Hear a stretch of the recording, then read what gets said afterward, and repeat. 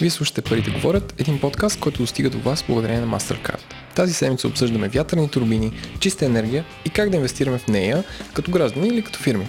Наш гост е Марияна Янева, продуктов мениджър на Renewables Now, една от водещите медии за възобновяема енергия. Здравейте, вие сте с седми епизод на Парите говорят. Парите говорят е един съвместен проект на Говори интернет, мрежата от подкасти и Капитал, като този проект се реализира с подкрепата на MasterCard. Още идеи за инвестиции ще намерите в рубриката Моят капитал на Капитал БГ и офлайн седмичния капитал. Там ще откриете съвети за инвестиции, образование, управление на имоти, пазаруване и качествено прекарване на свободното време. Ако този подкаст не ви е достатъчен, може да пробвате и другите подкасти от мрежата на Говори интернет, а това са едноименния подкаст Говори интернет, в който Владо и Еленко, аз съм Владо. Аз съм Еленко. Да, ние си говорим за всякакви новини от сферата на технологиите и запазената ни марка. Имаме интервю с интересен гост. Другия ни подкаст е Транзистор, в който или Виктор си говорят за последните новини, свързани с джаджи. Ако това не ви е интересно, може да пробвате подкаста Печелим, в който Валерия и Александър си говорят за храна, вино и добро прекарване на свободното време. И ако това вече не ви е интересно, може да пробвате подкастът Експлейнерът на Ги, в който Александър и Николай обясняват сложни неща, ама накратко. Аз съм Владо, с мен е Еленко. Здравей, Еленко. Здрасти, Владо. И завръщане в подкаста прави Иван. Здравейте отново. Така, нашият гост този път ще бъде Марияна Янева. Преди да й дадеме да се представи, искаме да кажем, да обявим темата на броя. Темата на броя е електровъзобновяеми инвестиции в електровъзобновяеми източници. Очевидно имам проблем да произнася. Чиста енергия. Добре, инвестиции в чиста енергия. Как добре звучи, много по-добре. Защо избрахме тази тема? В миналия брой се метнахме в света на финтеха, как той ни помага да управляваме парите си по-евтино, по-лесно, по-прозрачно, и сега решихме да продължим да дълбаем в интересните за инвестиции индустрии, и една от тези индустрии са альтернативните източници на енергия. В този епизод ще разгледаме глобалната и местната рамка, как се развива този сектор и от какви променливи зависи бъдещето му, и ще навлезем в спецификите на това какъв тип ВЕИ, въвеждаме го този термин, в какъв тип ВЕИ е изгодно, интересно, смислено да се инвестира сега и в какъв хоризонт може да се реализира доходност. Заедно с нас е Марияна Янева. С Марияна се познавам вече 6 години. 6. Кой ги брои? Времето лети. Марияна, представи се с няколко думи за нашите гости. Здравейте, Марияна съм аз. По образование съм дипломат, по професия журналист. По стечение на обстоятелствата съм в сектора с възобновяема енергия от 2008 насам. Тоест активно си следя развитията, които се случват в световен мащаб повече. Интересен факт, за 4 години бях изпълнителен директор на Българската ветроенергийна асоциация, т.е. доста се бях забъркала в възможността тези инвестиции да се случат в България. За съжаление, не се стекоха добре обстоятелствата, но за това ще разкажем малко по-късно в подкаста. Чудесно. Преди да стигнем до този момент, искаме да направим едно много бързо въведение в самата тема. Ние тук сме се подготвили да се направим един експлейнер. Набързо. Възобновяема енергия, може да наричаме чиста енергия, идва от естествени, това е енергията, която идва от естествени източници или процеси, които постоянно се обновяват. Слънцето продължава да блести, вятъра да духа, водата да тече, и общо взето наличието на тези фактори не зависи особено много от времето. И макар да считаме, че възобновяемата енергия е някакси сравнително нов и постмодерен феномен, използването на енергия от природата за отопление, транспорт, осветление или други цели е всъщност много отдавна, и от много отдавна е позната на човечеството. Обаче едва последните 500 години хората започнаха да се обръщат към по-евтини, но същевременно по-мръсни и невъзобновяеми източници, като енергия от въглища, петрол, природен газ. Ако трябва да изредим набързо в момента, между Марианатите слушай само внимателно, ако нещо изпуснем, да обявим и да ни поправиш. Също аз знам мнението ти за по-ефтини. Това твърдение вгоре, много държа да го обясниш. По-ефтини ли са наистина мръсните електроизточници, но в момента най-популярните източници на чиста енергия са естествено, слънчевата енергия, добивана от соларно-термални и фотоволтаични системи. Ако може би след това трябва да кажеш каква е разликата между едното и другото. Също така има енергия добивана от вятъра, чрез вятърни турбини. Това са тия, както хората ги наричат, вятърни мелници, които няма нищо общо с мелници, защото нищо не се мели. Което да знам, може би е идея и да се мели нещо. Може би заради перките. Може би заради перките. Не, идва от Холандия, понеже там основно са тези вятърни мелници, са използвали действително вятърната енергия да задвижва мелници. И понеже съвременните вятърни турбини имат подобен дизайн с три перки, затова част така е останало названието за вятърни мелници. Супер. Добре, така започна да се включваш тук с обяснение. Каква е разликата между соларно-термални и фотоволтаични системи? Технологията е различна. Соларно-термалните разчитат на термоизточник. Тоест, те преобразуват топлинна енергия понякога в електрическа, понякога директно за загряване на вода, т.е. като тип бойлер работят. Този тип соларно-термални, които произвеждат електричество, се наричат още и концентрирани соларни източници. Те са по-разпространени в много сухи региони, като пустини, например, където има възможност да концентрират голямо количество енергия. Особеното при тях е, че те имат и капацитет за съхраняване на енергията, тъй като те обикновено използват някакъв вид течност или соли, които загряват. Впоследствие те задвижват газова турбина, която може да произвежда електричество дори след залез слънце. Защото това е едно от притесненията, че като минеме сега всички на чиста енергия и като залезе слънцето и ще се върнем в каменната ера. Няма такава опасност. Няма такава опасност. Добре. За фотоволтичната само да кажа. Там директно се преобразува светлината в електричество. Коя е по-перспективната според теб? Светлина, в смисъл, фотоволтаичните не могат да работят и ако е облачно. Става просто, че фащат и UV лъчи. Могат, разсеяна светлина също може, но с по-нисък коефициент на ефективност. Добре. Енергия от биомаса. Стигнахме до нея. Това ми е любимата. Енергия да се добива от органичен материал, който идва от растения, животни, включва неща като посеви, отпадъчна дървесина, дървета. И когато тя се добива, като биомасата се изгаря, химическата енергия се отделя като топлина и може да генерира електричество с парна турбина. Това не е ли някакси мръсно също, при условие, че има изгаряне? Зависи. Има и процеси, които се основават на ферментация, не на изгаряне, така че има различни типове извличане на енергия от биомаса. Но като цяло емисиите, които са от биомаса, не са много по-различни от изгарянето на фосилни горива. Необходими са специални филтри, които да улавят различните частици, които се образуват при изгарянето. Така че биомасата поне според мен, не е най-чистия източник на енергия. Спрямо емисии на въглероден диоксид и на различни други. Да, аз виждам, че има някакви проучвания, които общо взето твърдят, че тази енергия не е точно чиста, именно преди тази причина. Ти по-скоро си съгласна с това? Да, има доста проучвания. Самата Европейска комисия започва с новата рамка да затяга все повече критериите за устойчивост на биогоривата, които влизат по отношение на това дали изместват култури, които стават и за храна, защото първото поколение биогорива всъщност се правят от пшеница, от царевица, от захарна тръстика. Въобще култури, които по принцип се използват и за храна, вдигайки цените за хората, които са най-ощетени. Това. Да. Добре. Следващия вид енергия е така наречената геотермална енергия. Това е топлина, идваща от недрата на Земята, като, например, горещи извори, минерална вода, например. Счита се, че такива държави като Исландия или още държавите, където има много такава енергия, те много лесно могат да преминат и да станат енергонезависими. Това така ли е?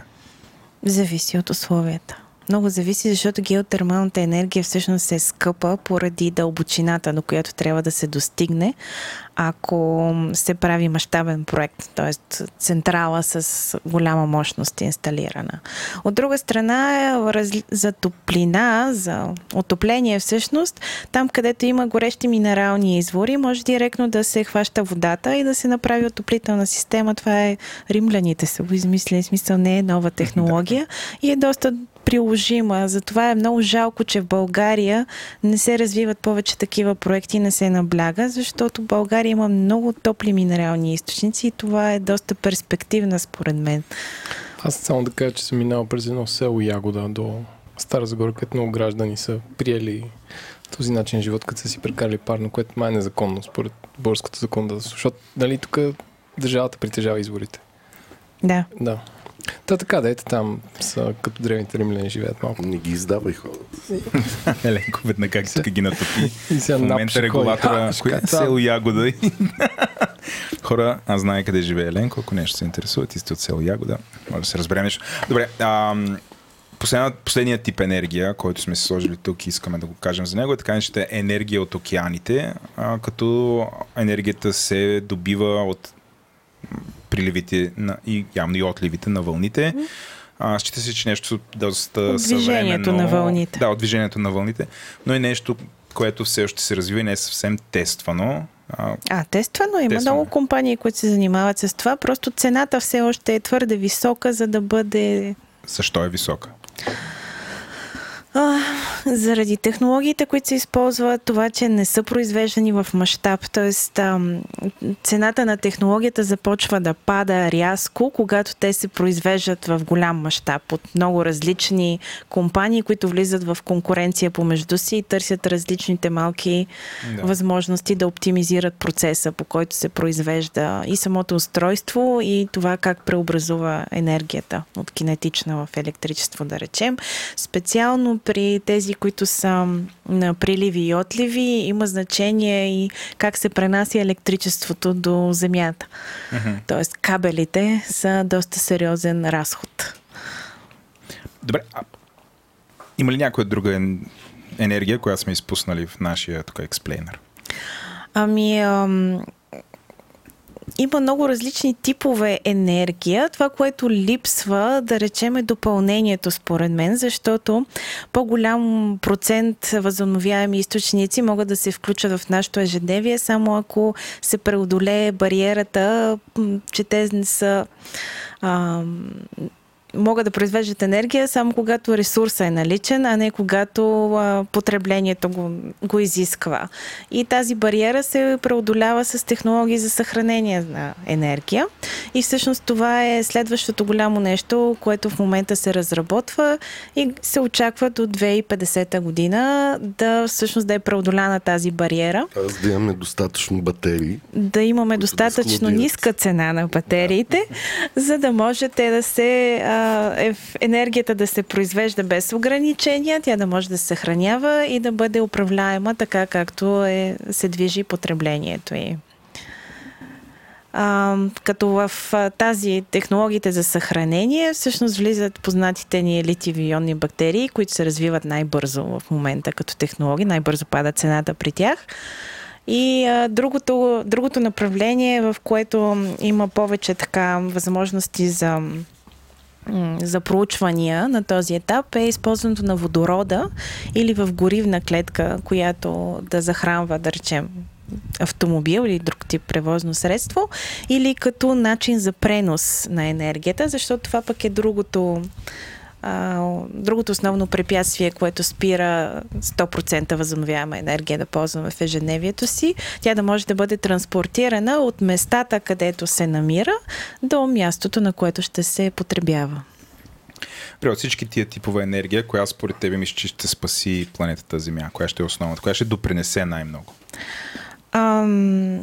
Сега като интересен факт мога да кажа, че почти всяка възобновяема енергия, корена е в слънчевата енергия, с изключение на тази, която е геотермална. Тъй като всъщност разликата в осветлението, което получаваме от слънцето, движи вятъра, съответно захранва цикъла на водата и така нататък. Така че общо взето за да бъде успешен прехода от фосилни горива към възобновяеми източници, трябва да се намери точния и балансиран микс и той не е еднакъв за различните страни.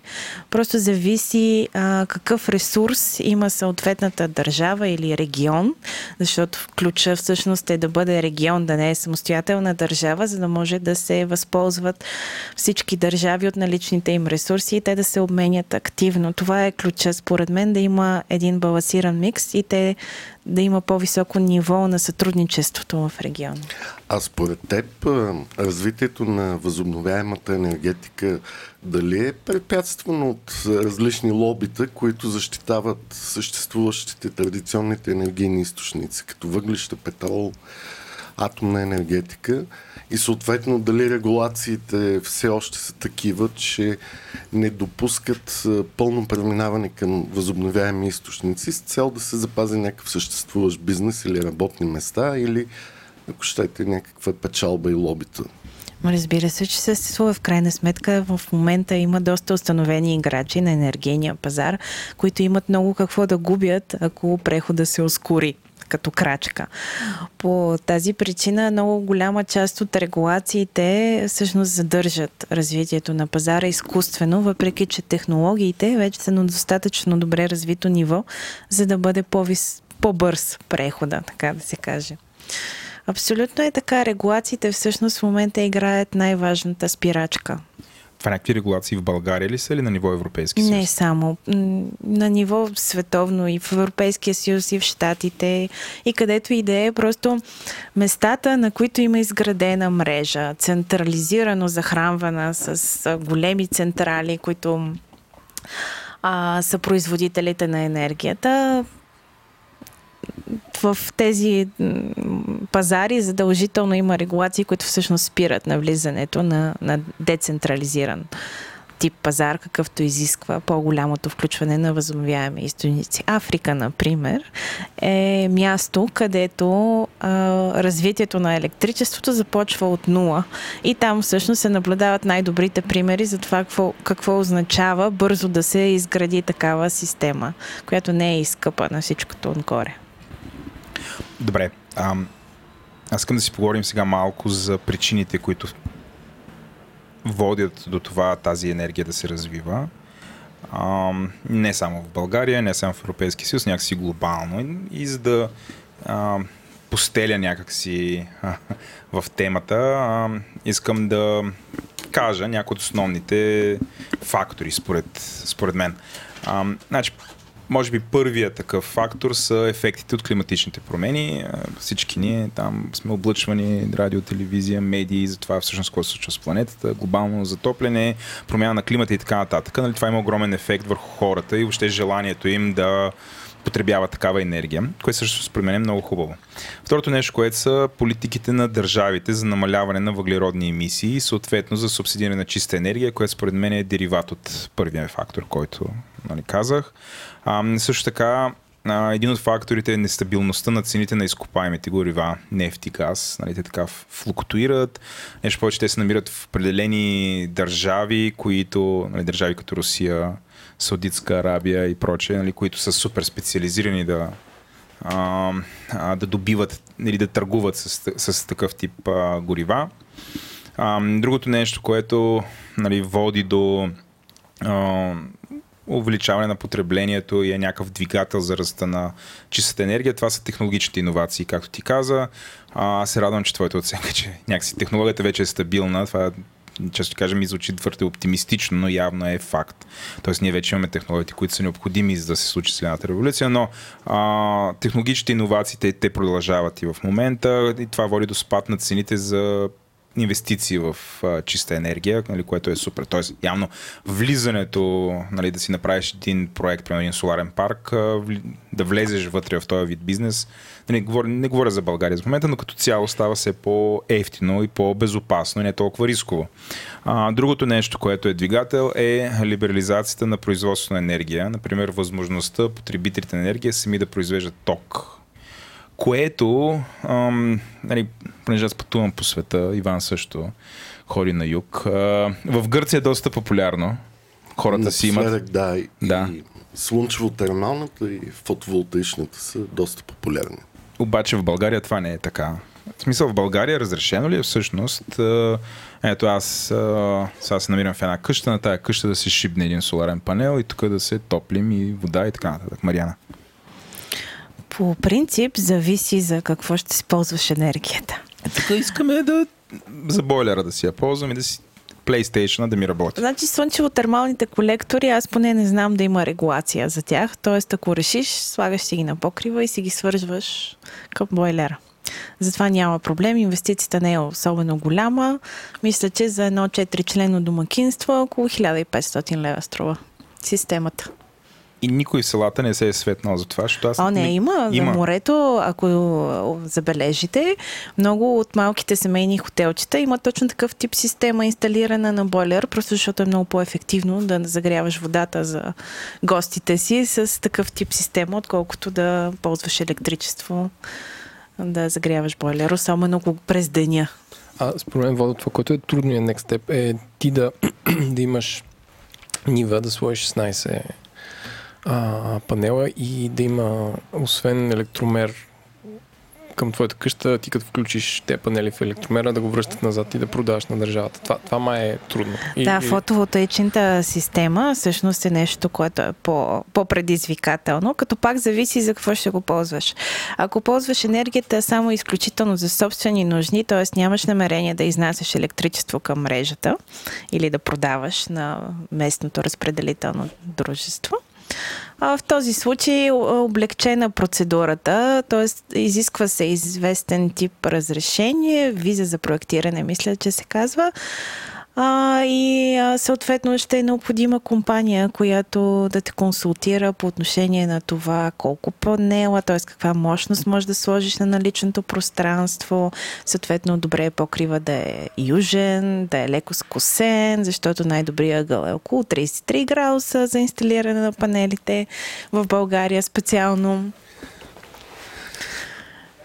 Но все пак, дали е ефективно само за лични нужди? Тоест, ако човек е на работа през деня и тези панели произвеждат енергия, но домакинството тогава не потребява, да по същество се получава доста голяма загуба. Да, ако енергията не се потребява в периода, в който се произвежда и няма инсталирана батерия за съхранение или някакво друго устройство, не е ефективно. Да. Ключът е, когато става въпрос за такива изолирани системи, които не са свързани към мрежата, да имаш някакво устройство за съхранение на енергията, за да можеш да я ползваш тогава, когато ти е нужно.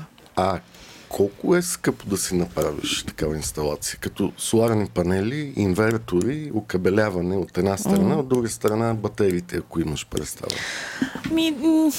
Варира според къде се намираш, колко количество енергия потребява дома или, да речем, офиса, ако ще си използва в офисно пространство, защото това също е вариант. Според последното решение на Държавната комисия за енергийния ни регулатор България всъщност, тя определя инвестиционните разходи около, мисля, 3000 лева на киловатт пик инсталирана мощност, т.е. Какво значи това? Киловатт пик е мощността, която е инсталирана. Това не е производството, което ще получиш. Ако умножиш мощността за 1 час работа, това е колко киловатт час. Тоест, 1 киловатт пик за 1 час време ще произведе 1 киловатт час. Ако има максималното количество слънчева радиация, за да стане. Слънчева радиация. Тоест, за една фамилна къща, според мен, минимум 5 киловата е инсталираната мощност, която е необходима, за да можеш да покриваш по-голяма част от енергийните нужди. Тоест, ако умножим тези 3 по 5, 15. 15 хиляди лева. Като вероятно на пазара има и оферти, които са под тази стойност. Да, защото това е някаква осреднена цена. Това е осреднена цена, да. Дали може да се вземе банков кредит или да се намери лизинг на тези панели и инвертори? Честно казано, не зная да има специализирани линии за финансиране с по-нисък процент, отколкото нормалния потребителски кредит, който можем да... Лично ползване ще е доста трудно, но Ако си потребителски кредит може да вземеш за това. Можеш, но той е много скъп потребителския. По-скоро, ако си бизнес, имаш склад или някаква хладилна камера, когато всеки ден потребяваш тази енергия, много по-лесно банката или лизинговата компания ще отпусне кредит да си изградиш сам собствена мощност.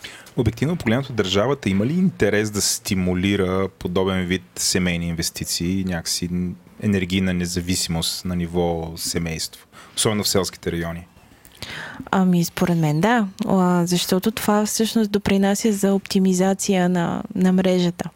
За съжаление, България в момента, както се развива, населението се концентрира основно около няколко големи града. И селските райони, общо взето, с доста отрицателен прираст на населението. Поддържането на мрежа за тези райони става все по-скъпо. Поради тази причина и ограниченията на електроразпределителните дружества за инвестициите, които могат да имат на година, става все повече аварии, за по-дълго време няма ток, особено в Родопите. Това е много сериозен проблем. Там зимата, ако има авария, може да нямаш седмица и повече ток. И в това отношение, вместо да се изгражда нова мрежа, по-ефективно, чисто от към разходната част, би било да се поддържат такива микромрежи, които са много по-лесно се... А как стои въпрос вече с другата страна, когато искаш да си изградиш такава мощност, идеята да я продаваш на ЕРП-то? И това вече е малко по-усложнен, всъщност доста усложнен процес в България, поне доколкото на мен ми е известно, тъй като освен съответно строителни разрешения за тази централа, трябва да се изисква становище от разпределителното дружество, как и доколко може тази централа да се включи в мрежата, съответно след колко време това ще стане, и мисля, че процедурата отнема доста месеци от планирането до разрешителното, които да се вземат. Предполагам, самите ЕРП-та не са избухнали в желание да присъединяват такива малки мощности. Не се взривяват. Да. Аз искам да върна разговора обратно на факторите, които водят до ръст на чистата енергия. Един от другите фактори е, че самите компании се интересуват от това и те се опитват да бъдат по-енергоефективни. Има ли нещо, което изпуснахме в това изреждане на фактори, които водят до желанието, въобще бизнеса, обществото и държавите да инвестират в зелена енергия? Значи, освен съображенията за климатичните промени, които не са никак маловажно и всъщност е основният фактор, който движи в момента общественото мнение, на ниво геополитика развитието на възобновяеми източници на енергия има различно значение и то е по-скоро сигурността на енергийните доставки. Като любопитен факт е добре да знаем, че всъщност първите проучвания, които са в сферата на възобновяеми източници на енергия, вятърна, слънчева, фотоволтаична, получават така сериозен тласък след енергийната криза от 73-та година.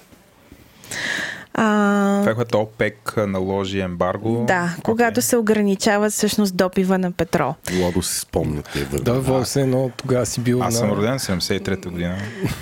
Не съм. И в икономика, която е изключително базирана на фосилни горива, това има сериозно изражение за много такива икономики. И тогава всъщност чисто от такива съображения за енергийна сигурност, държавите започват да инвестират повече в такива проучвания. Дания е един такъв пример. Дания в момента има, мисля, над 60% вятърна енергия в своя енергиен микс. Чудесно. Добре, кои са според теб топ 3 фактора, които в момента имат най-голяма тежест за това как да се развива и расте пазарът от всичко това, което изредихме? Говорим глобално. Мисъл, кои са двигателите? Ако трябва да започнем от номер 1 фактора, това за мен е осведомеността на хората по отношение на това какви технологии има на пазара, с какъв темп те се развиват и доколко са приложими в техните локални условия, които имат. Оттам нататък второто важно нещо, за да се случи прехода към чиста енергия, е регулаторните рамки или дизайна на пазара. Като е важно той да не ограничава, да не налага изкуствени административни бариери, за да се случват инвестициите. Това е най-важното. И вече оттам нататък, колкото повече насърчителни мерки от към регулаторна рамка има, толкова по-добре. Може би и тук е мястото да коментираме реално и цената на тези нови енергийни източници, че всъщност вече е доста ниска и на много места по света е по-ниска от цената на традиционните фосилни горива и енергоизточници.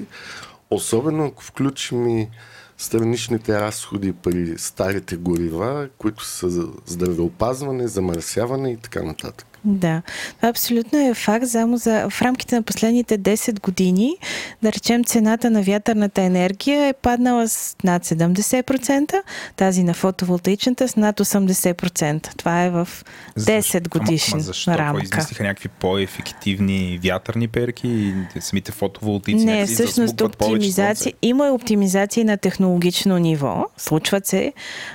Те са много малки, които правят един низ от иновации, които всъщност позволява това, но най-големия фактор за намаляването на цената всъщност е цената на финансирането за проектите, т.е. тя намалява, все повече се разглеждат като не толкова рискови инвестиции и банките позволяват финансиране с по-нисък лихвен процент. Също така голяма роля играе това, че тези технологии се произвеждат в невъобразим преди 10 години мащаб. Влизането на Китай в производството на соларни панели, да речем, оказа огромно влияние върху цената и те реализираха, мисля, че точно 2012, когато в България прекратиха развитието на тази енергия, тогава се случи един много голям спад от 40%, мисля, за една година в цената на панелите. И те продължават да поевтиняват. Да, те продължават да поевтиняват вече с не толкова голям двуцифрен растеж, но все пак е с 10% поне на година пада цената. Включително и за миналата година. Добре, окей, цената пада. Как се отразява това върху целите и въобще целите, които европейските икономики си поставят за трансформация на тяхната енергетика? Защото знаем, че там за 2020, после за 2030 година има определени цели, квоти, желания, намерения, има договор от Париж, какво ли още не, въобще, който къде го е докарал в момента и какви са перспективите пред основните играчи в Европейския съюз? България как е? На ниво Европейския съюз, ако започнем от първата рамка, първата директива, която зададе целите за 2020, т.е. 20% повишение на енергийната ефективност, 20% възобновяеми източници в енергийния микс и 20% намаление на емисиите спрямо първоначално зададената година. В момента Европейския съюз като цяло е на път да изпълни целите си. Т.е. в следващата година се очаква целите за 2020 да бъдат постигнати.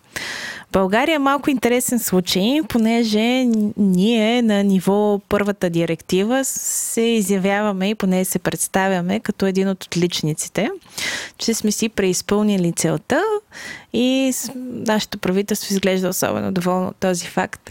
Сега реалността е малко по-различна, тъй като България първо има изключително ниска заложена цел спрямо началната си позиция. Второ, голяма част от тази цел е постигната с едни големи вецове, които са стари инвестиции, те не са нови. И всъщност инвестициите в нови възобновяеми енергийни източници са доста малко. При това голяма част от тях бяха изпълнени ударно. 2011-2012 година България беше един от основните пазари за фотоволтаични инсталирана мощност в Европа с над 1 гигаватт. На доста висока цена. което в съответствие след това започна, когато правителството осъзнах какво всъщност се случва, започнаха едни редица ретроактивни мерки спрямо инвестициите в този сектор. То не бяха цени за достъп до мрежата, всякакви такси, за доходите. Аз още си спомням как излизаха хора, които са направили фотоволтични паркове и те протестираха на жълтите павета срещу някаква нова регулация. Предполагам, това ти обясняваш. Горе-долу през 6 месеца имаше нещо ново. Ако предното е паднало в съда, понеже не е добре обмислено, решение се налагаше някаква нова такса, която всъщност да ограничи плащанията към тези производители, тъй като не си беше направена сметката за бюджета. Добре, регулатори и правителството какво пазят, като ограничават този нов сектор на енергетиката? Да не би да отварят място за нова атомна централа или как? Ако микса е запушен от към възобновяема енергетика, какво друго ни остава? Честно казано, не мисля, че правителството има ясна стратегия за развитието на енергийния сектор в България.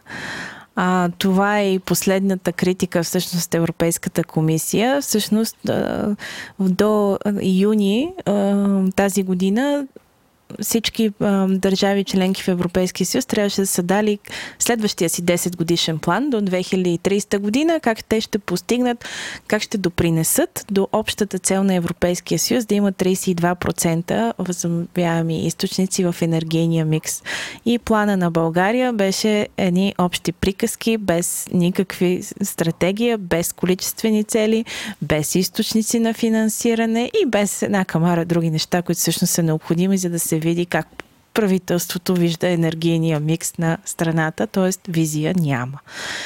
И това дали се пазят някои определени играчи, то мисля е видно от това, че някои тецове, които трябваше да бъдат затворени 2009 година по екологични показатели, продължават да си горят буклук. Кои са тези тецове? Които ние обичаме точно имена. Да. Същите тия, които се горят някакъв италиански буклук. Да, същите тия, които... поне италиански. Такъв носен буклук, говорим носен. Аз не европейски. Представя си български буклук, това е ужас. Така. Добре, аз искам да се върнем обратно на Китай. Значи ти го спомена, че той е един от двигателите на това цените да падат някакси на техниката, което Китай има такъв ефект, като глобалния производител, глобалната работилница и глобалния завод. Само това ли им е, с което те допринасят за бързия ръст? Нещо друго правят ли? Китайците самите, те знам, използват ли ги в Китай или китайската икономика продължава да е супер мръсна, подобна на индийската? Не, всъщност Китай е най-голямата, инсталира най-много мощности в света за възобновяема енергия. Това е и факта. Мащаба, който се достигна, не се дължи само на това, че китайските фабрики са започнали да работят панели, за да ги продават в Европа.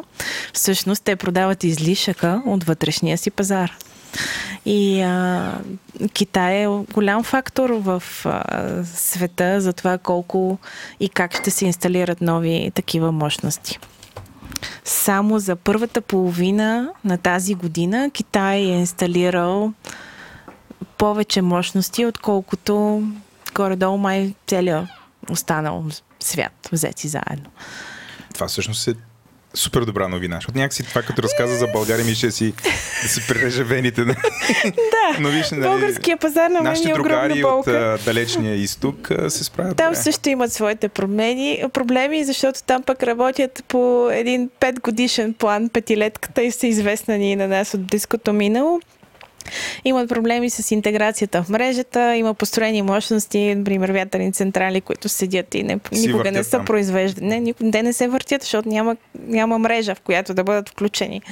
И всъщност за това Китай в момента е забавил темпа, с който изгражда такива мощности, за да може мрежата да ги настигне и да продължат. И същото много се инвестира при тях в децентрализирани мощности, т.е. такива, които не са включени в мрежата. Енергията си се потребява на място. И огромни инвестиции, милиарди влагат в своите програми всъщност за енергийна бедност, за да могат да се инсталират такива панели в общности, които по принцип са енергийно бедни, за да се спре това горене на отпадъци и други такива енергийни източници, които имат отрицателен ефект по отношение на чистотата на въздуха. Парите говорят достига до вас благодарение на MasterCard. Компанията е в индустрията за глобални плащания и оперира с най-бързите платежни методи в света. Потребителят е в центъра на всичко, което MasterCard създава, като продуктите на MasterCard дават решения за ежедневните финансови дейности, биометричното удостоверяване и плащанията на бъдещето.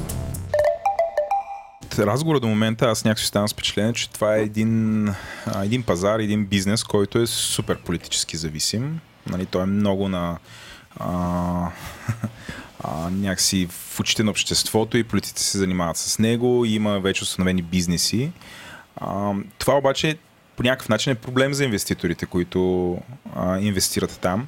Може да ни кажеш какви са някакси рисковете, как може да си минимизираме рисковете, например, ако ние сме инвеститори или желаем да инвестираме в такъв тип компании. Особено като се вземе предвид, че президентът на може би най-могъщата държава в момента е климатичен скептик. Тоест, предишната администрация в Съединените американски щати беше много про-зелената енергия. Сега виждаме обратно един човек, който откровено говори за възхода обратно на въглищата, искат да копаят, да гюрят там кюмур. Въобще за това говори.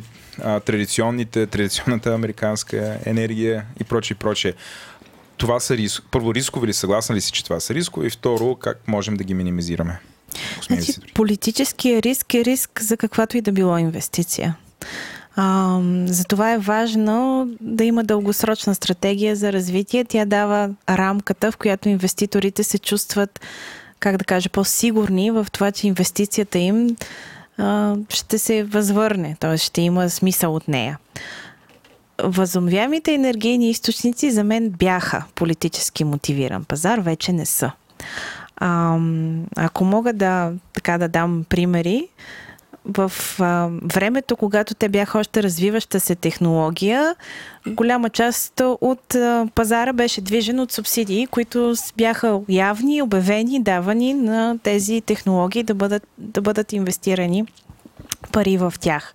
Това обаче не е така от около поне 2 години. По-голямата част от европейските държави вече не поддържа субсидии, освен за тези, които са вече предишни инвестиции.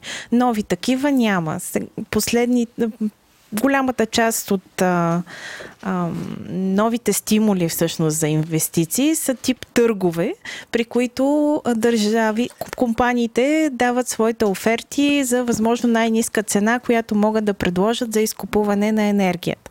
При тях всъщност ключово е да сключат договор за изкупуване на енергията по възможност дългосрочен, 15, поне 12 години, за да могат да си осигурят финансиране с добър процент, така че всъщност инвестицията на собствени средства да бъде положителна.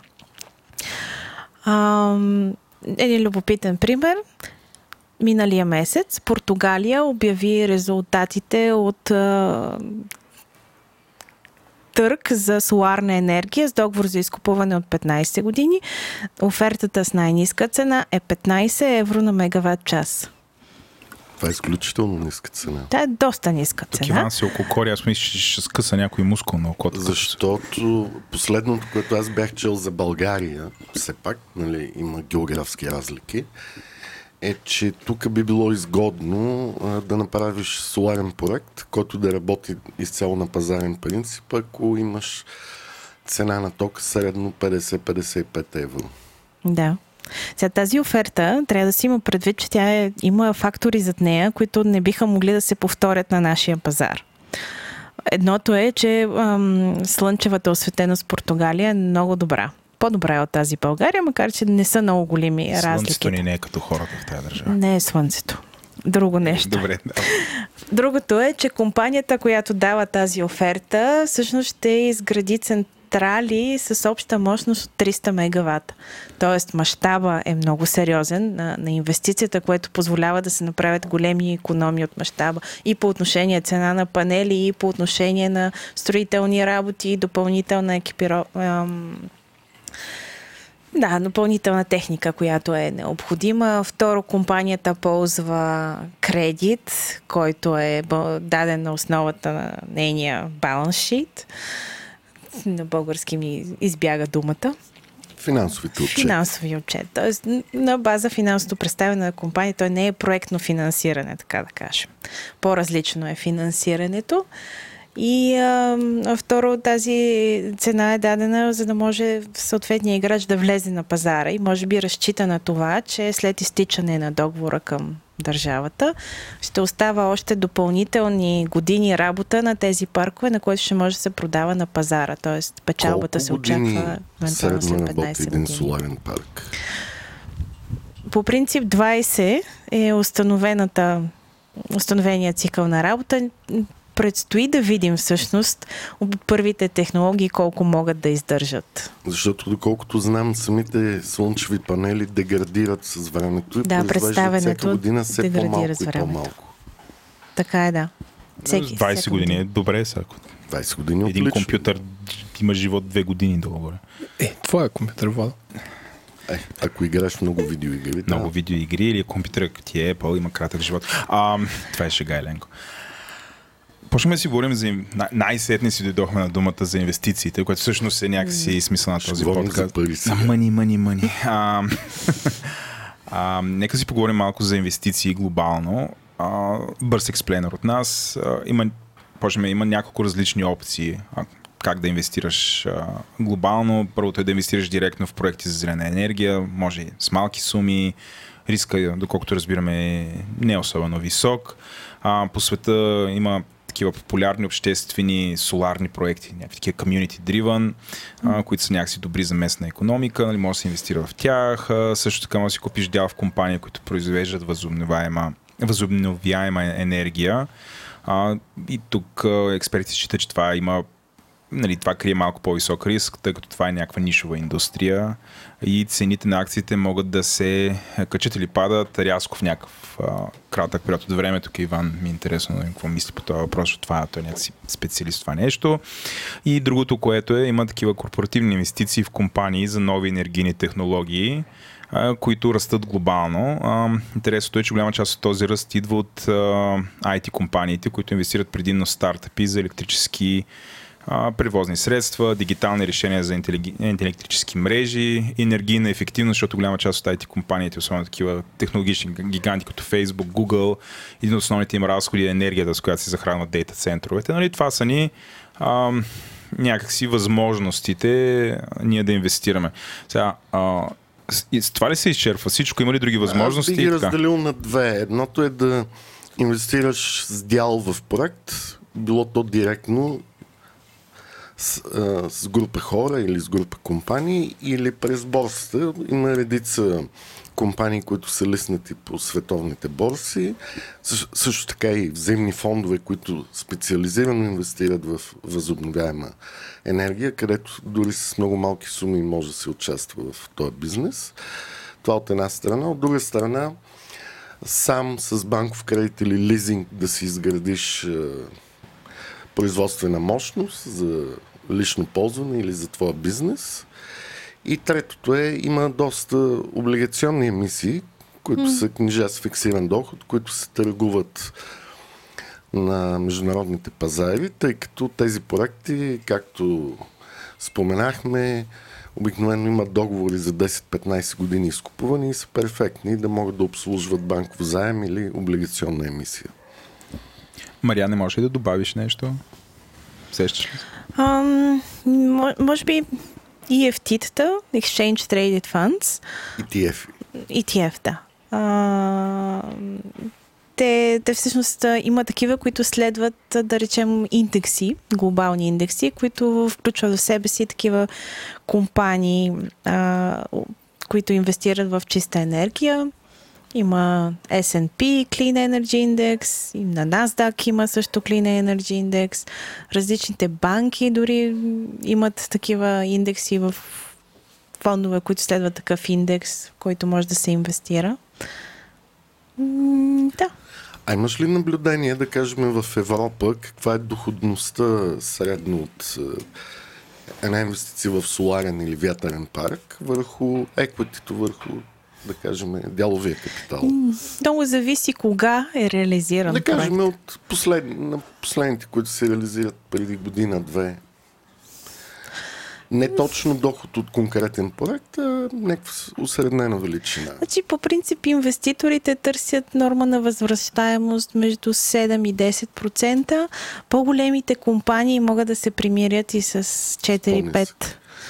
Да, това е, предполагам, без ливъридж. Ако сложиш банково заем. Само върху equity. Да, ако сложиш банково заем, тогава... Тук мисля, че трябва да върнем назад и да обясните. Малко да обясните, да, защото... Харесва ми как така се гледате и си хвърляте леверидж и които термини един върху друг, ама да приемем, че слушателите не всички от тях ги разбират. Добре, еквитито е дял, който даваш в собствеността на компанията, която изгражда и е собственик на, да кажем, соларен или вятърен парк, дълга си е или банков кредит, или облигационна емисия. И възвръщаемостта по принцип означава нетната печалба, разделена върху парите, които са вложени в проекта. Наобщо казано. И точно там дойде коментара, че някои компании търсят 7-8, други по-големи са доволни на 4-5, тъй като в момента лихвите в банките са отрицателни за големи суми в кеш и всеки положителен доход е добре дошъл за повечето инвеститори. Но ако в проекта го изградиш, да кажем, за 1 милион лева със собствени средства и в процеса на изграждане или след като е готов, вземеш банков кредит, да кажем, за 700 хиляди лева и лихвата по този кредит е по-ниска от нормата на възвръщаемост, когато е изграден само със собствени пари, а реално остатъчният доход върху твоята инвестиция, след като приспаднеш банковия кредит, става по-висока. Да кажем, ако проектът си го изградил с прогнозна норма на възвръщаемост 10%, изцяло собствени средства, ако 70% си взел финансиране, което е на 5-6% лихва, реално вече твоята доходност скача над 14-15%. Добре ли го обяснива? Да. Не съгласна си. Добре. Аз имам такива малко по-прости въпроси към Марияна и вече към Иван. Според вас, кой вид възобновяема енергия в момента се инвестира в него най-засилено в глобален мащаб и какви са причините за това? Аз ли да започна? Да, давайте. Аз, според мен, по-скоро ще цитирам статистика за миналата година. Фотоволтаичната енергия печели по всички показатели, тъй като цената, т.е. разликата спада в разходите, които са необходими, е най-голям при нея. Тя вече се изравни по цена с вятърната енергия. Тази, която е на земя. Вятърна енергия. Каква има? Има ли на не земя? Има офшор, се нарича, която е навън, изнесена в морето. Тя е малко по-различна като инвестиция. Другото нещо за соларната фотоволтаична енергия е всъщност нейното приложение. Това, че може да бъде инсталирана на много места, на които вятърната енергия не може. Тоест ресурсът е по-разпределен така. Слънцето грее на повече места, отколкото по-справедливо е слънцето. Отколкото места, на които има вятър, за които е икономически ефективно да се изградят вятърни турбини. И другото е наистина, че могат да бъдат малки и големи проекти, докато при вятърната енергия е необходимо да имаш мащаб, за да може да е икономически ефективно.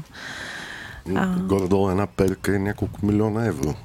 Да, тя е и сериозна и като мощност и произвежда и повече от соларните панели, но и инвестицията е по-солидна и всъщност ресурса необходим, за да се изплати икономически, трябва да е по-специфичен. Не е така лесно, както с соларните панели. Соларните панели всъщност чисто така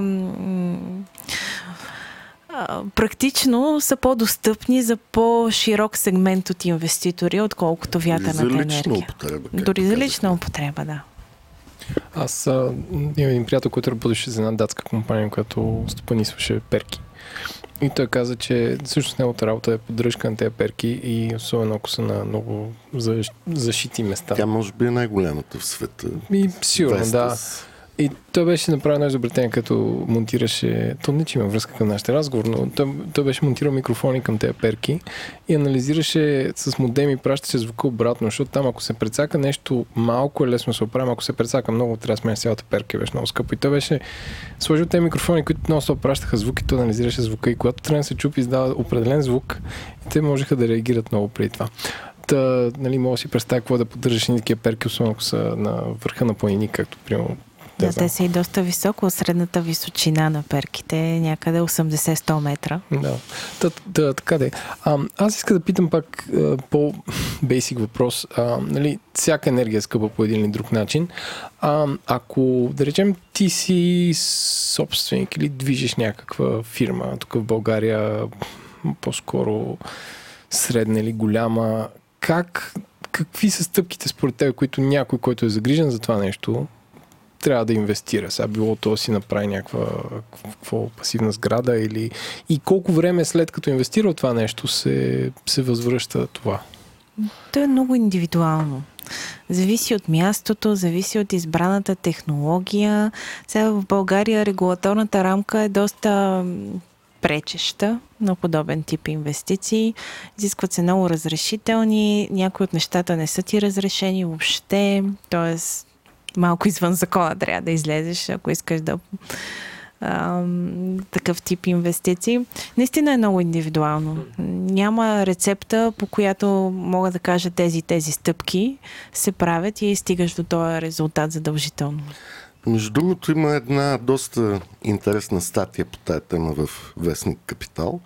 Тя се казва "Соларни пари от покрива" и там анализа, който е направен е, че ако инвестираш като малък бизнес в собствен, да кажем, соларен енергоизточник, но имаш относително добро потребление, което съвпада с движението на Слънцето през деня, възвръщаемостта е между 6 и 10 години, което зависи от локацията и няколко други фактори. Тоест от 6 до 10 години ти няма да плащаш месечна сметка ток. По-скоро чисто, ако трябва да бъда формалистичен, си възвърнал парите, които си вложил. Което означава, че доходността е доста добра, предвид липсващите лихви по банкови депозити. Добре, връщаме се обратно на инвестицията на глобално ниво. Кои инвестиции би определила като ниско рискови в този сектор и кои като високо рискови? Ниско рискови, да речем, са инвестициите, когато инвестираш за собствени нужди. Тоест, инсталираш система, за която знаеш, че ще ти намали сметката за електричество и в един определен период от време ще се изплати и донесе допълнителна доходност след това. Ниско рискови бих определила също инвестициите, които следват глобални индекси, тъй като там риска е разпределен между няколко компании, не е само в една. Инвестициите в лидерите на пазара обикновено също са ниско рискови, смятани поне в кратък период от време. По-високо рискови са тип venture capital, инвестициите в иновации. Да речем, в момента много се инвестира в блокчейн технологии за търговия с електричество. Това е... изкуствен интелект да хвърлиш, за да имат всичките електровъзобновяеми източници, блокчейн и artificial intelligence едновременно. Това е факт. Има доста такива компании в Азия, Европа и Щатите, включително една в Румъния. Ние пак сме назад от северните ни съседи. Примерно сега е интересно някой, ако иска да следи. Има една европейска Energy Web Foundation, мисля, че се казва, и те сега юни пуснаха своя платформа или мрежа, в където в момента се тестват 17 различни апа за търговия с енергия от възобновяеми източници, използваща блокчейн технологията за верифициране на транзакциите. И е много любопитно да се следи прогреса по отношение на това, защото това всъщност ще бъде иновация, която може да изключи изцяло регулаторната рамка. Аз само искам да добавя нещо към въпроса на Еленко. По същество има и една алтернатива за компаниите, които са енергийно чувствителни, т.е. искат да ползват чиста енергетика в своя бизнес. Вместо да изграждат собствени мощности, те могат да сключат дългосрочен договор с производител на чиста енергия на предварително договорена цена и по този начин по същество да са сигурни, че купуват една чиста енергия, произведена от слънце или вятър. А имаш ли представа колко по-скъпо е този в сравнение с това от ТЕЦ? Процентно. Предполагам, че би било, ако говорим за средната борсова цена, а не някакви частни сделки, предполагам, че такъв договор би бил около борсовата цена или 10% над нея. Естествено, за всяка година има отделен индекс на оскъпяване, тъй като има несигурност колко ще бъдат пазарните цени. Често се ползват срочните договори на борсата в Будапеща, която е една от най-добрите за нашия регион. И по тяхната крива за бъдещи доставки през годините може да се направи горе-долу една сметка на каква стойност би бил такъв договор за ток. Добре. Аз искам да задам любимия ми въпрос от този тип разговори. Може да кажете, примерно, 2-3 супер интересни глобални компании, които трябва да проучим и евентуално да инвестираме в тях. Марияна, тебе гледам. За по-рискови инвестиции? Няма значение. Не е нужно. Може и да са рискови. Защото аз имам няколко така фаворита, които моя екип посочи за тип иновативни компании, които са любопитни. Не само. И имат всъщност потенциал да бъдат много печеливши, ако се инвестира на ранен етап, а пък технологията, която развиват, се окаже много печеливша. Един такъв пример е една компания, която се казва Oxford PV. Тя развива технология за употреба на перовскит и силиций. Сега ще обясня. Перовскит е минерал, силиция е материал, от който се правят соларните клетки. Сега, добавяйки този минерал перовскит, комбинирайки го с силиций, има вероятност цената на соларните клетки да падне още, ама с много да падне, тъй като основният недостатък на сегашния дизайн на силициеви базираните соларни клетки е, че използват много материал и стават тежки конструкции и така нататък. Докато ако се постигне тази хибридизация и тя даде положителен ефект, това ще означава, че ще е необходим много по-малко материал за направата на една соларна клетка. Оттам ще падне сериозно и тежината, която имат соларните панели и би разширил сегмента, пазарния сегмент, върху който те могат да бъдат инсталирани, носени и така нататък. Плюс цената ще падне още значително, освен тези 80%, които вече са постигнати. И тази компания всъщност тази година започва експериментално да произвежда в мащаб 100 мегавата. Ще направят такива клетки и ще ги тестват. В лабораторни условия в момента са постигнали 28% ефективност на превръщане на светлината енергия в електричество. За сравнение, около 20% е средното на добрите силициеви клетки в момента. Тоест има потенциал тази компания да бъде следващата иновация в сектора за фотоволтайка. Другата интересна такава е една новозеландска компания, която всъщност е базирана в Щатите, която ползва един друг полувъзобновяем източник и това е боклука, битовия, несортиран, какъвто Ама италиански ли е? се произвежда. Италиански, български. Сега мисля, че повечето работят с произведен в Щатите. Made in America. Те използват тъй наречената технология на ферментация, заемайки една бактерия, която оригинално са изолирали от заешките барабонки. Много интересно. Тази бактерия може да разлага такъв боклук, който е сортиран, съдържа органични материи и може да разложи всяка органична материя вътре, превръщайки я в биогаз, а останалата пластмаса, която обикновено е неорганичната материя, която се съдържа в боклука, да бъде преработена до продукти, които са рециклирани всъщност. Как се казва тази компания? Ланзатек се казва. Ланза? Тек. Okay. Да. Бактерията как се казва? Бактерията не я знам. Тя е патентована. За момента мисля, че е патентована въпросната бактерия. Щамът, който са изолирали. Заваликата си живяла и някой милиарди години някой се е патентовал. Ровил се е в акото на зайците. Да. И това ще го патентова. Добре, това е супер интересно. Да. А нещо, аз така да включа от далечното бъдеще, нещо като ядрен синтез в... Студен синтез.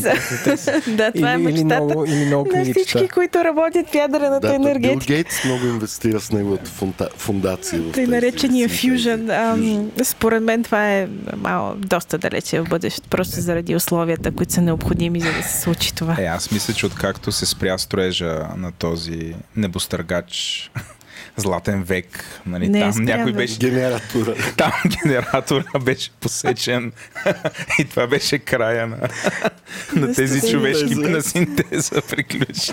Не, без майтап има такива разработки, но това са все още твърде далече от комерциално възможното. И сега още една компания ли остана? Още една компания, я да видим, да се сетя. По-интересна.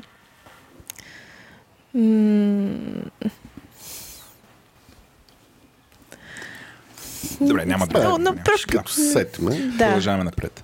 Само да попитам тогава за нашите слушатели. А в България към кои компании могат да се обърнат, за да ги консултират или да им дадат идея колко струва, какви са условията за изграждане на собствена соларна инсталация? Честно казано, аз нямам така преки контакти с някоя компания да препоръчам. Но това, което би ги посъветвала, е да отворят страницата на Българската фотоволтаична асоциация, да прегледат членовете и да си изберат компания. Аз знам една такава, Solar Pro се казва. Добре. Те още ли развиват дейност? Много активно, даже вече и в Унгария, Полша, Македония. Т.е. това е доста и видимо успешна компания. Аз последно за тях знаех 2009 някъде или 2008, когато направиха този завод за фотоволтаици, къде беше в Силистра. Да, ще кажа Русия, ама се сещам. Както се казва, след китайската конкуренция, той не просъществува дълго. Добре, какво прави Solar Pro в момента? В момента консултира изграждането на основно соларни паркове, понякога и вятърни паркове.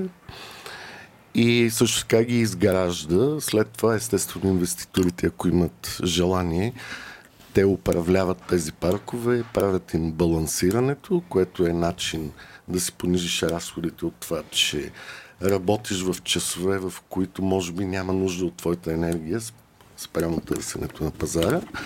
Както и мисля, че търгуват ток на борсите, ако някой има желание да си го продава на пазарен принцип, може да го направи. Тоест, производител на хардуер се превърнали в нещо съвсем различно. Да, мисля, че аз на английски знам как се казва. Казва се O&M контрактор и още някакви такива думички се ползват, но по същество проектира, консултира, строи, управлява соларни и вятърни. Добре, и сега в full disclosure, кажи сега, каква е твоята връзка с SolarPro? Аз чрез моята компания, където съм акционер, сме инвеститори в тази компания. Колко е голям тогава бизнеса на SolarPro? Не мога да цитирам данни в момента, но оборотите са, предполагам, над 50 милиона лева. Окей. Марияна, имаме ли други такива успешни компании извън SolarPro? Аз втория пак въпрос, който зададе Иван, ама вече като поговорихме за SolarPro, има ли някой друг успешен, който си струва да го сложим на Има всъщност доста успешни български компании, просто аз не съм запозната с операциите им на българския пазар, по-скоро в чужбина. Има компании, които управляват инвестиции за милиони долари, които са EPC конструктори или тези строителите всъщност на парковете. Една такава компания има базирана в Благоевград, която първоначално се занимава с хидроенергетика, в последствие се преквалифицира и всъщност сега основната й дейност... Тя също е много голяма и успешна. Сега основната им дейност е да осъществява такива проекти по целия свят, включително в Латинска Америка до Австралия. Спомняте ли си името на тази компания? ХЕК се казва.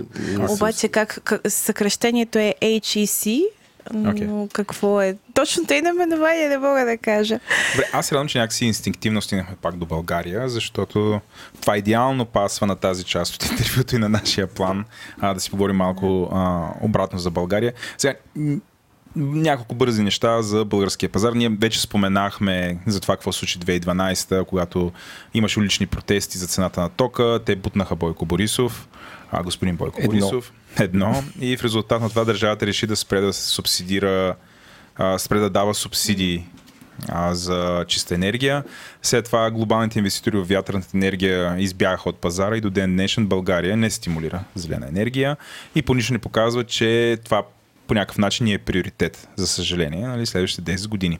В същото време обаче България обещала на Европейския съюз, заклели са се на Библия, кръст, на всичко са се заклели. На звездите. На звездите, на знамето на Европейския съюз. България се е заклела да стане лидер в постигането на климатично неутрални нива на вредните емисии до 2050. Според мен просто хората си казват, че то много далеч бе. Може да го обещаем. Може да го обещаем. Това то след 30 години няма проблем, което означава обаче да започне да мисли спешно за енергетика без въглища, което тук е супер трудно. Също така, не е ясно обаче това как ще стане. Може би ще наистина изглежда след 30 години. Предвид, че в националния ни план за енергетика и климата до 2030 година пише, че България ще заложи на изгарянето на дървесина, това са биомаса от горите, и че възнамерява да гори въглища още 60 години. Тоест имаме си тук едно малко противоречице. Опси! Сме оазиса на въглищната индустрия. И също така не са планирани никакви нови соларни вятърни централи или някакви други стимули за частни инвестиции. Сега това е България, нали, виж колко брутално звучи. Някакси ние тук редуваме светлото бъдеще. И още един АЕЦ, доколкото знам, някакви конкурси такът. Да, може би ще има едно АЕЦче, т.е. няма да има нужда евентуално от тази енергия. Имаме си реактор за него. Така, сега всичко това го разказваме, защото все пак, нали, как работи България, нали, това е някаква възможност за инвестиция, нали, соларни панели. От друга страна, поевтиняването на соларните панели прави възвръщаемостта на инвестицията по-бърза. От друга, държавата все пак направи някакви облегчения в административния процес за изграждането на най-малките фотоволтаични централи. Тия с мощност за 30 кВт-час, което всъщност е доста малко. То е единственото, което се стимулира. Но... Да. Но то е окей за малки бизнеси. Да. Ние селенко си направим. Склад или малък облак с сървъри или хладилни малко камери. Малко облаче, да го облаченци. Да. Аз имам, нали, като си говорим за държавна политика и АЕЦи 1, 2, 3 и тецове, моят въпрос е малко по-принципен. Ако ти си министър на енергетиката, да речем, на България, каква трябва да е политиката според теб? Защото аз знам, че България произвежда много ток, даже изнася с АЕЦа. Последно това съм чел в Капитал.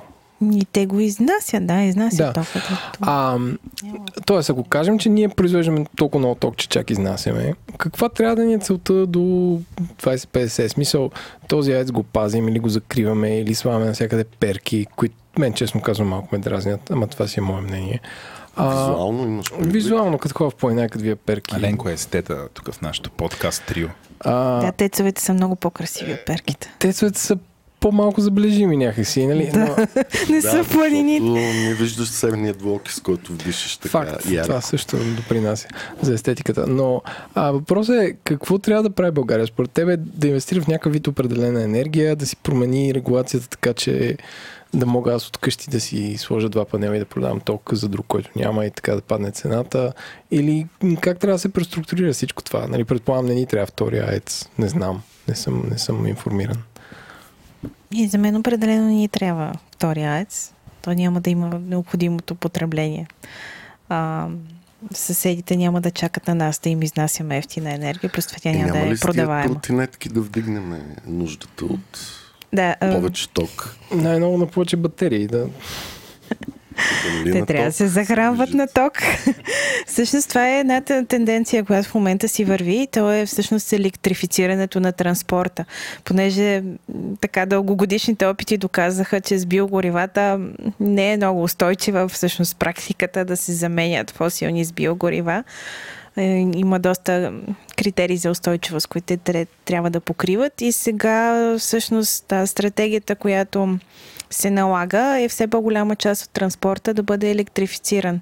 И по отношение на градския транспорт, трамвай, тролей, и по отношение на личната мобилност с електромобили и тротинетки.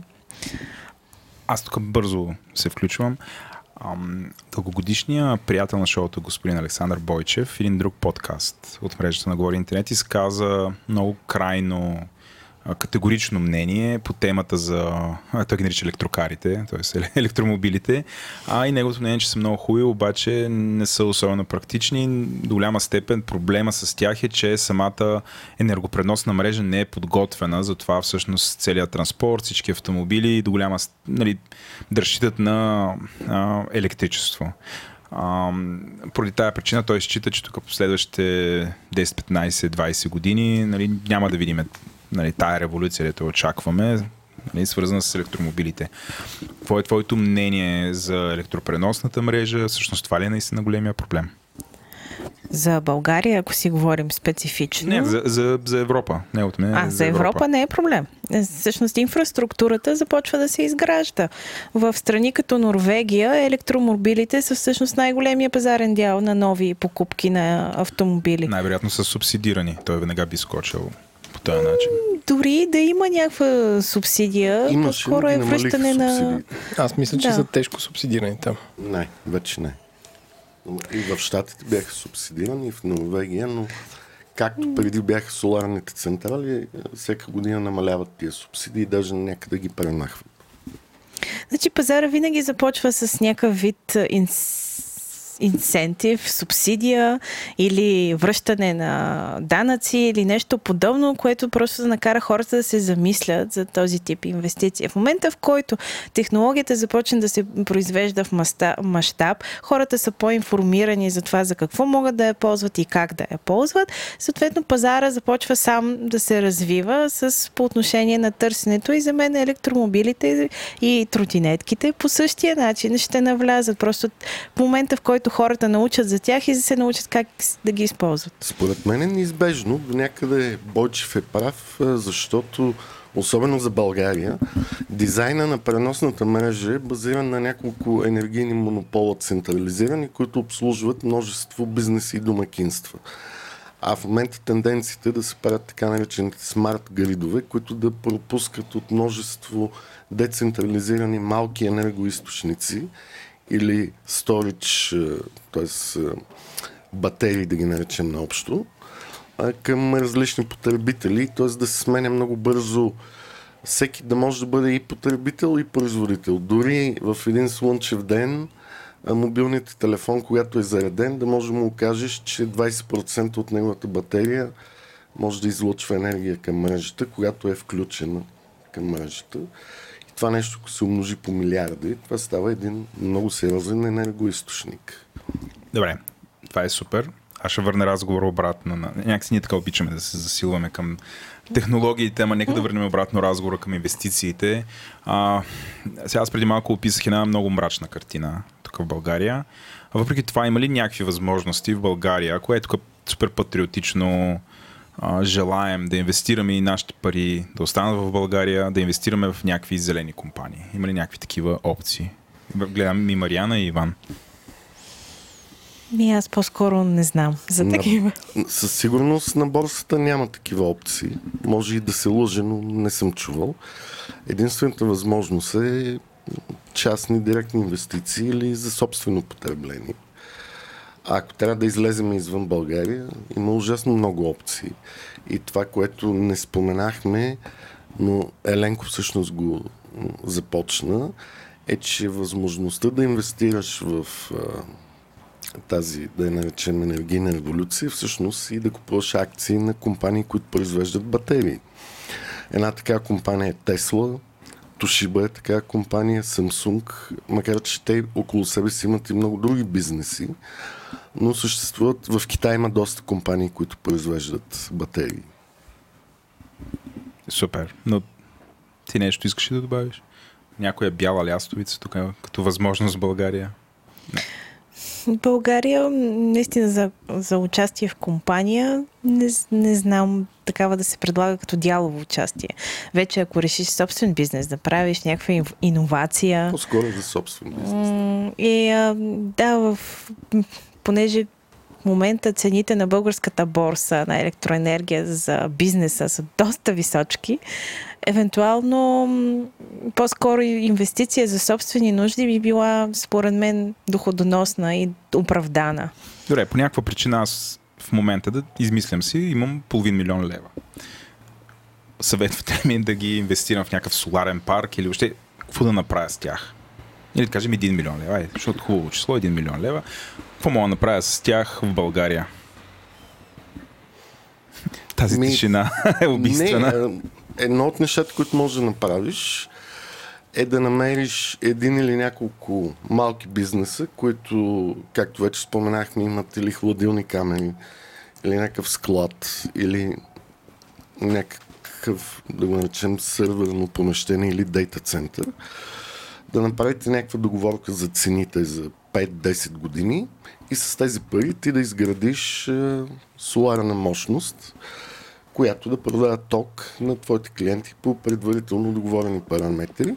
Като имаш тези договори, да отидеш при банка или лизинг, да се разбереш за финансиране. По този начин ще имаш една доста прилична доходност, според мен от поне 15%.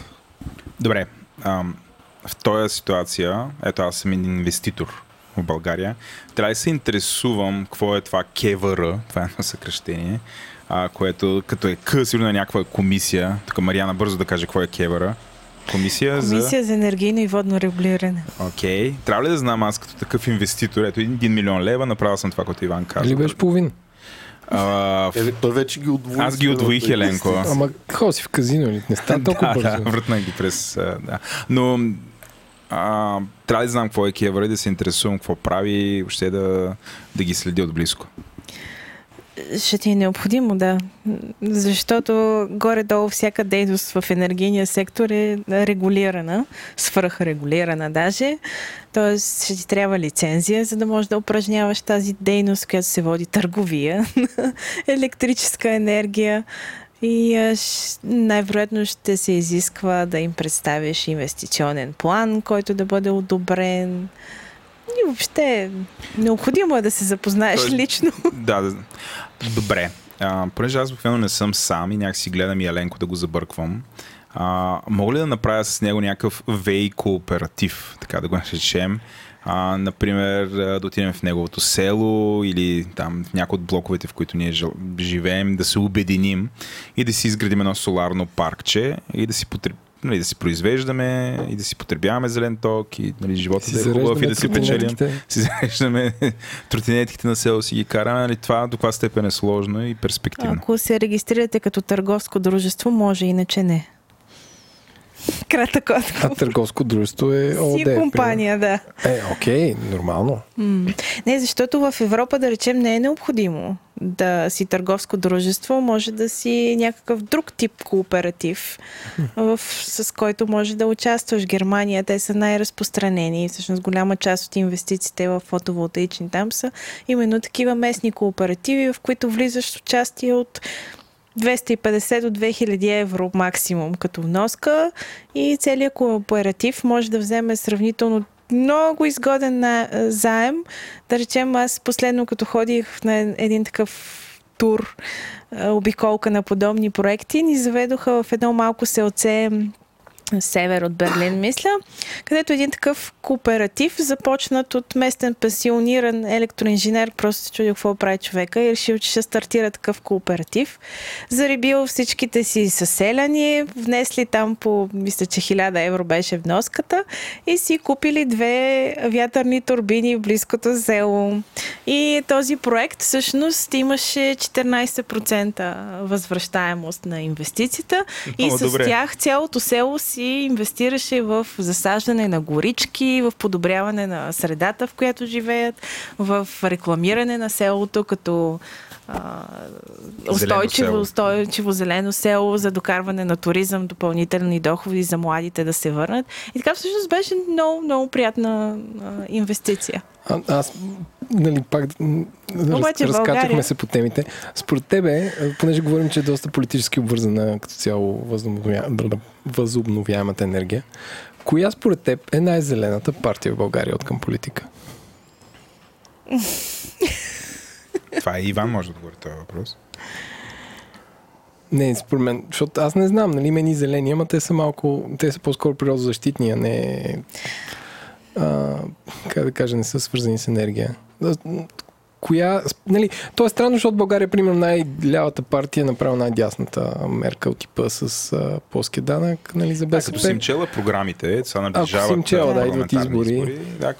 Или при всичко това отсъства, което също си е избор. След това наближават и парламентарните. Да. Честно казвам, нито една програма не съм изчела на нито една партия. Като цяло обаче ми се струва много незастъпена в изказванията на политици тематиката, за да мога да преценя някой дали въобще има визия и стратегия. Има партии, в които пишат открито, че ще се борят срещу зеления октопод и тук от всякъде атомна енергия. Атом от всякъде, както се казваше на време в казармата, за който е служил през 73-та, като мен. Даже четох вчера или днес, че на годишната на АЕЦ Козлодуй са възпяли мирния атом с песен колектива. Да, само дни след поредния инцидент. Добре, последен въпрос. Той е към Марияна и към Иван. Иван първи, Марияна да има финалната дума, така да тропне по масата, да каже да закове разговор. Каква е вашата лична прогноза за това на къде ще се развиват инвестициите в възобновяема енергия в следващите 5 години и коя ще е следващата гореща тема в този бизнес? Така визионерско завършваме. Според мен сториджа ще е горещата тема и за вятър и слънце. Съхранението на батерии на практика. Батерии или друг тип съхранение на енергията. И ще почне все повече да се обсъжда как да се промени изцяло дизайна на преносната мрежа, така че да обслужва цялата тази енергийна революция от възобновяеми източници. Аз още един глас давам за технологиите за съхранение на енергията, тъй като това е ключовото, за да може да се премине следващата бариера пред въвеждането на повече възобновяема енергия в мрежата. И другото е технологиите за търговия между тъй наречените просюмъри, т.е. ако наистина се случи тази блокчейн революция и тръгнат платформите за търговия с енергия, то това автоматично ще доведе и до създаването на тези микроумни мрежи помежду потребителите, които могат активно да търгуват с енергия, която произвеждат. Добре, беше ни супер интересно на нас, Селенко, и ви благодарим за този разговор. И на мен ми беше интересно. Благодарим. Благодаря. И аз благодаря за възможността. Това беше всичко от нас. Освен водещите, сценаристи на Бора бяха Зорница Стоилова и Ивайло Станчев, които са журналисти в Капитал. Пишете ни на podcast@capital.bg. Благодарности на MasterCard, които подкрепят поредицата Парите говорят.